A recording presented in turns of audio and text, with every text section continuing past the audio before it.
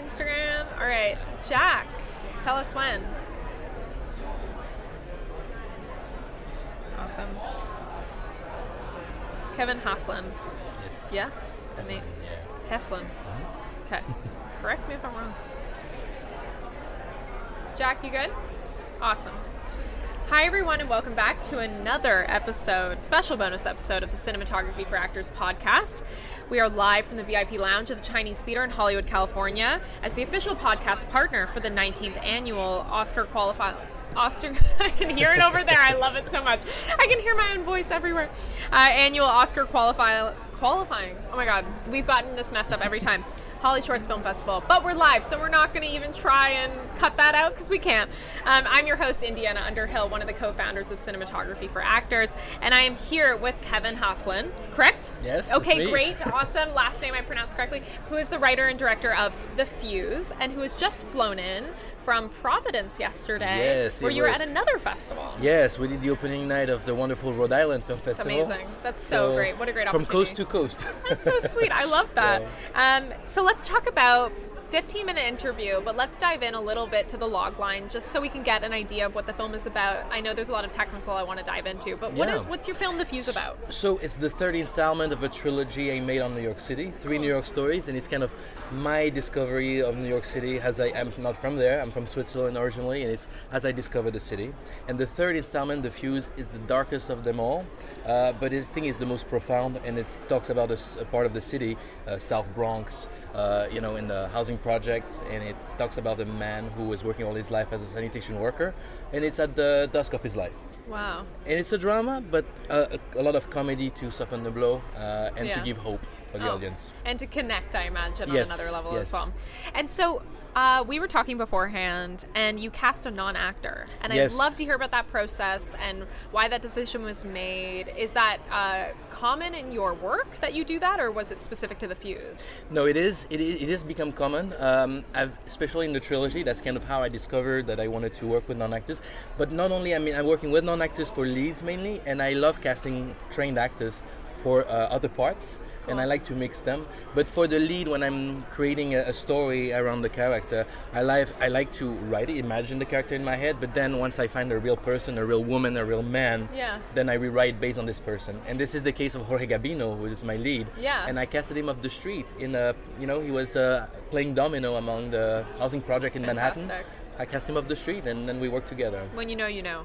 Exactly, and he's coming on Monday, so I'm very excited. You're doing a Q&A on Monday. At what time? No, I'm doing Q&A on Tuesday at 5, but he's flying in from New York on Monday, and he's never been in a festival like this. Great. He's not from the film world, so that's very exciting. Yeah. So when working with non-actors, I mean, I love that you're kind of blending the two worlds, because I'm sure that the trained actors also there's almost a guidance that happens of like maybe within the scene and the choreography of scenes and blocking, and then the non-actor can feel that kind of natural world and be established and trusted. But how did you take someone who was playing dominoes and get them comfortable in front of a camera? So that's a good question. So first off, we passed him the script. He read it. He wanted to speak to me. And I said, why do you want to make a film? He said, I don't want to make a film. I want to make this one. I say, why? Because that's my life. So based on that, I kind of knew I wanted to work with that man. I had to test him on camera. Yeah. With a non-actor, you cannot throw in a casting scene. You cannot do that. Yes. So I put a camera, and we just had a small interview, just him and me, just talking. And then I took him by surprise halfway through, and I said, okay, from now on, we're going to keep going with this, but you're going to answer in the voice of the character. Wow. And immediately, he kept going. He didn't stop. Wow. And he invented moments that were not in the script. The bird, for example. Yes. I asked him a question, where did you find this bird? And he just told me the whole story of the bird. And it's not even in the script. Beautiful. So that's how I knew that this man, I wanted to work with him. Jorge Gabino. Jorge Gabino. Yes. So when you're looking at, I find this fascinating because getting someone comfortable in front of a camera, I know he improv and added a few moments in, but how strict were you to stick to the script that you had versus what ended up being made? So that's something also I've learned over the years in my work. You have the story you write, the story you shoot, and the story you edit. Right. And everything you need to be taken by surprise, because a film is like a organic moving process. Yes, it evolves, and you have to you cannot force anything in filmmaking. So of course you write the story, but then when you meet a real man, in case of my character, and you're going on a real location, then all of a sudden it starts to be different, and then you have to be flexible and embrace reality. So there is a lot of documentary approach, although it's a very narrative work, and we shot like half of the movie in a soundstage as well. Yeah, so that's what we should talk about as well. So you built the entire apartment on a soundstage, and that's mostly for control, right? Yes, it was for many different reasons. First, we shot during the pandemics, so we needed to have more, room. Shooting in a housing project apartment in New York City, first off, would have been very hard to find. Right. And usually they're really small. So fitting a crew of people during COVID in tight space, that was almost undoable. Another way why we did it is because of lighting and camera setup, and the way we needed to have control, put the camera where we wanted. Yeah. And also to control the lighting, because the story takes place in different settings during the day, early morning, evening, midday, and to have magic hour forever, we could like hold, for 2 hours, we could have magic hour with the soundstage. We can't all be Malik and wait every day for the right. sun. I wish. Exactly. I know. I me wish. too. And then for the bird, let's talk about this character of the bird. Yes. So who is the bird in the story? What does it represent? And also, what was the use of the real bird that we were talking about beforehand? Also, and then the CGI reproduction. So the bird represents really my character. That's his only, company, in his world. He's really a solitary recluse kind of character in the story. Yeah. And the bird is a bird that is like a starling. So it's like a common bird that you find in New York City everywhere, right? It's not like a fancy bird. So it's a bird that you could find in the street, and that's what I wanted also. It represents him as well. And this bird, what's funny is that it's the second film of the bird. He played in The Whale by Aronofsky. Oh, yes. So you're right, yeah. Tweezer is the name of the bird, and it's the same bird that plays in my movie. It's so wonderful. But anyway, so for this bird, we have a scene where the actor grabs the bird from a cage and releases through the window. And of course, that wasn't in a soundstage, so there was net all over the place. Yeah. We could catch the bird. But then we had the end shot. Spoiler alert, I'm sorry, but I'm going to talk quickly for a technique. But the bird returns and lands on the lap of the actor. Right. And in order to achieve this shot, it was so hard to predict how the bird would react, especially landing on a stranger lab. Yeah. So we had to use CG. Wow. And so with the visual language that you built between Jorge Gambino, yeah. Yeah, Gambino, and your bird and the bird. Yes.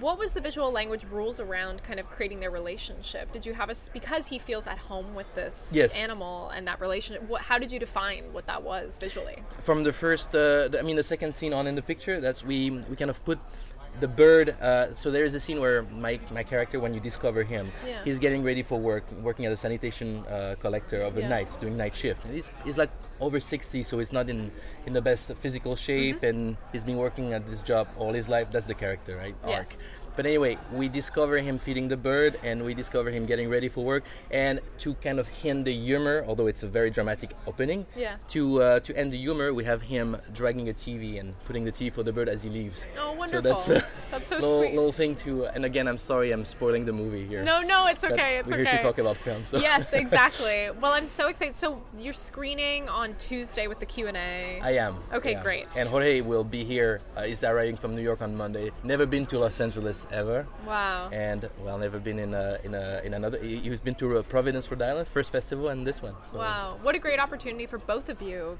to work together and that capacity. That's so wonderful. Thank you so much for joining us. Thank you. Thank you, Indiana. His film is The Fuse, and you will be able to see it at HollyShorts on Tuesday at 5, and then as well on BitPix, the virtual festival. So you have no excuse if you're not in Hollywood to not watch The Fuse. Please watch. Yes. Thank you guys so much. We'll see you later. All right. Thank you. This has been another special episode of the Cinematography for Actors podcast. We are here live at the 19th annual Oscar qualifying HollyShorts Film Festival through August 20th. Follow us wherever you listen to your podcasts, and if you are here at the festival, come up to the VIP lounge and say hi. We also want to give a huge thank you and shout out to our sponsors, which we have so many to help us put this together, and that is Apogee Film Tools, Roscoe, Lightstone Rentals, Canon, and First Mile Technology for the awesome Wi-Fi hookup. as a special gift to our CFA listeners, we have partnered with a company called We Make Movies. You may be familiar with them, to offer discounted production services, including access to comprehensive production insurance and workers' comp for your next shoot. Visit wemakemovies.org/insurance and use code CFA23 on your next intake form for 10% off your quote. We are making filmmaking more accessible. Thank you so much for joining us. We will see you next time on the Cinematography for Actors podcast. Thanks all. Bye.